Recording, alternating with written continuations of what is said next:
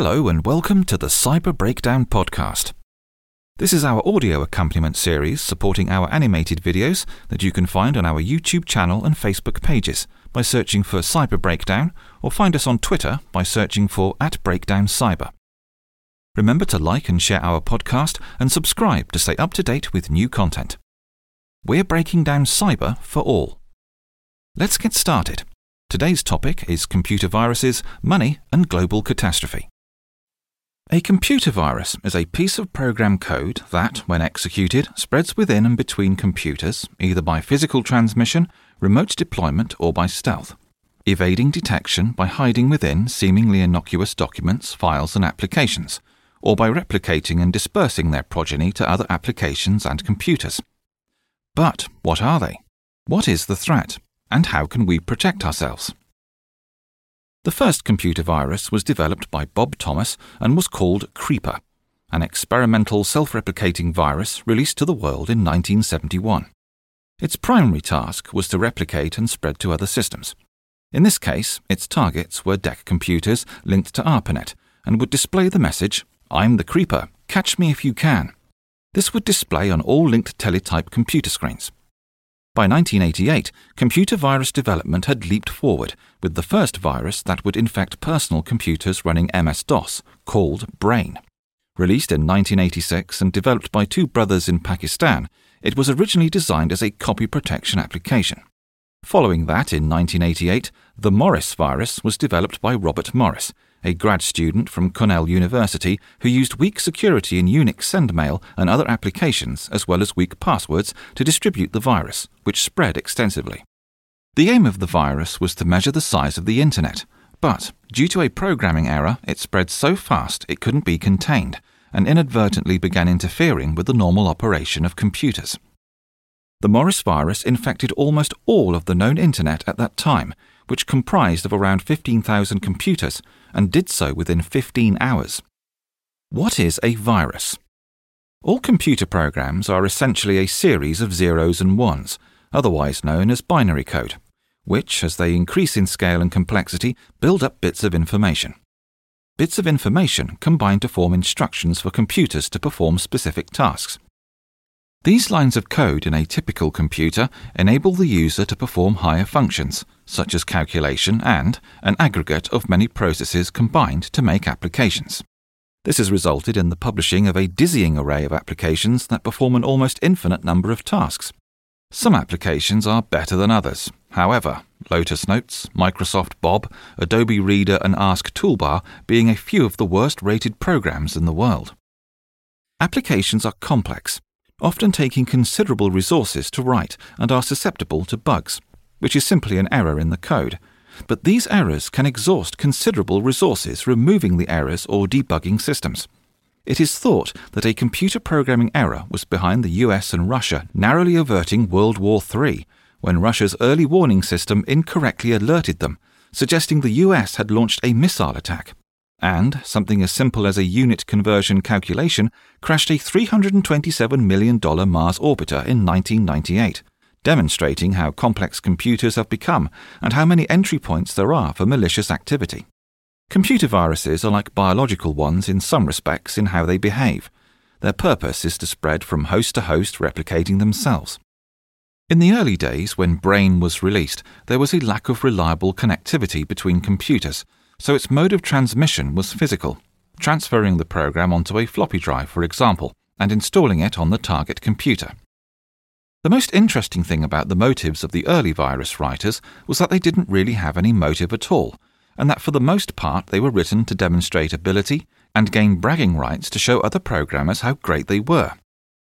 The first instance of a really damaging physically transferred virus was Michelangelo, which is classified as a boot sector virus that infects the startup sectors of storage devices and would wipe the user's storage drive, typically a hard drive, and would only do so on March the 6th, Michelangelo's birthday. Most of the viruses in the early days were still just seen as jokes. The programmers were playing games with the user.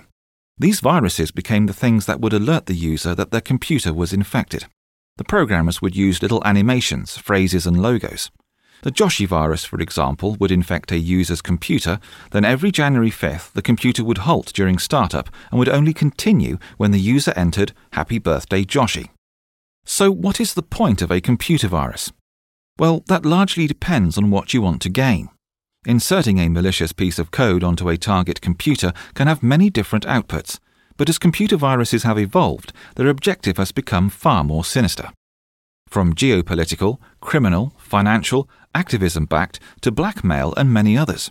The writers of computer viruses have only the darkest of intentions in recent times, and with our interconnected planet, these viruses have the ability to create fear, panic, and global chaos.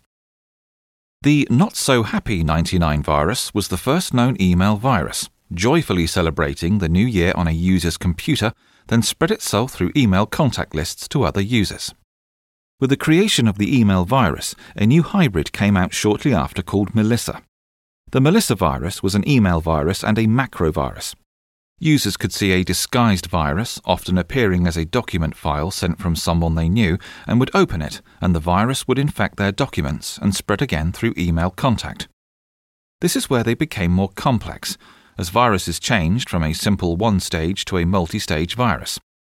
One of the fastest-growing viruses for its time was the Code Red virus in 2001, which is an example of a worm that utilized a known vulnerability, buffer overflow, to spread to adjacent memory locations and infect the entire system. This virus cost billions of dollars in damage, and it spread across the globe in hours, with North America, Western Europe and China seeing the most dramatic and sustained infection rates. The virus is now in infinite sleep mode and stopped infecting computers around the end of July 2001. It is believed it won't awaken unless deliberately executed. The US FBI were so concerned about Code Red that they suggested it could bring down the entire internet due to increased traffic from scans. Currently, the threat posed by computer crime is estimated to be in the region of $6 trillion, and that's only the amount we can reliably quantify today. This makes cybercrime the third largest economy globally. MyDoom was the most devastating computer virus to date and has caused over $38 billion in damages. In addition to being the most expensive virus to date, its effects were far-reaching and fast-moving, with huge organizations like SCO, Unix, Red Hat, Microsoft and IBM either suing each other or offering rewards for the capture of the creator. The attentions of these global corporations soon turned to the open-source community to place the blame and tease out the creator of the virus. When a user was infected with the MyDoom, it created network openings which allowed other people, those that were looking for these openings, to have access to your computer. The virus also has the ability to open random programs, and in 2004 it was estimated that some 25% of all emails had been infected by the virus. The evolving threat of computer viruses is their proposed ability to self-mutate via directed evolution, which differs from biological viruses that undergo undirected or chance mutations due to environmental stresses or faults in the coding process. Directed evolution is pre-programmed with a specific purpose in mind, principally to evade detection from antivirus software and to penetrate or move within an infected computer system and achieve its objective. Undirected evolution is focused on reproduction and dissemination of the virus progeny to other hosts. The effectiveness of this process is measured on the capacity of the virus to replicate and disseminate versus the time a host remains capable of supporting the viral load, i.e., not dead. Highly effective biological and computer viruses go undetected for long periods of time, achieve their objective, replicate effectively, and disseminate their viral progeny to other hosts. The fear is our development of computer viruses surpasses our ability to contain the spread, and new technologies such as artificial intelligence and machine learning could lead to the spread of viruses with the capacity to mutate either so randomly we cannot achieve containment or purposefully change and manipulate their code to such an extent it becomes aware of our efforts to destroy it.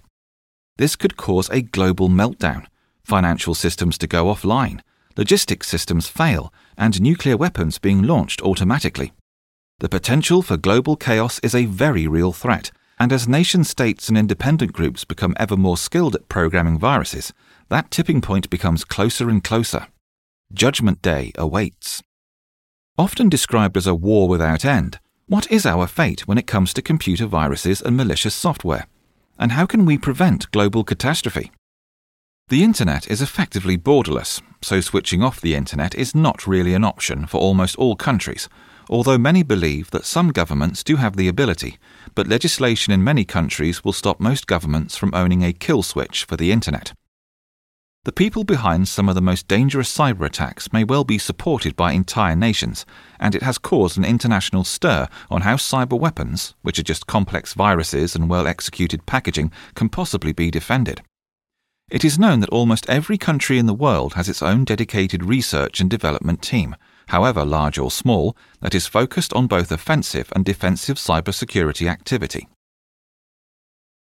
Cyberspace is real, and almost all of us live within it, conducting our business, catching up with family, storing our personal files, pictures and videos, protecting our secrets. It's all there in the digital world and available to those that want it, for personal benefit, financial gain, or geopolitical reasons. Our saving grace is that we are becoming more aware of the threat of viruses and malicious activity and how it affects our daily lives, from phishing to social engineering and data privacy. We have a treasure trove of antivirus and anti-malware solutions, encryption algorithms and multi-factor authentication and biometric solutions, shielding us from the vast majority of threats if we choose to use them. We all need to ensure we don't become a casualty in the war raged in cyberspace. We can all exist digitally without compromising our privacy by remaining vigilant, not oversharing personal information, keeping your computers, tablets and phones updated with the latest antivirus software, being skeptical of anyone asking for personal information, and be cautious with anything that is unfamiliar, especially if it's sent to you by email.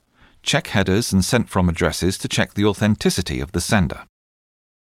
Computer viruses started life as a way for programmers to demonstrate experience and credibility to peers in a fun and mischievous way, and they found novel ways of getting computers to do all sorts of tasks. Somewhere along the way, this knowledge started to be used to infect, exploit, and destroy, and during the later years of the 1990s, the proliferation of personal computing across the world broke down geographic borders, connecting the human race across continents.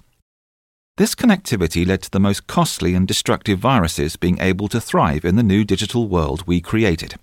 Those that would look to benefit from computer crime found a place to hide and remain mostly hidden to this day. The war in cyberspace will continue on, a war of attrition that we can see no defining reason to stop anytime soon. All we can do is be vigilant, protect our privacy and our data, and legislate against those who try to impact on these values. Stay safe online.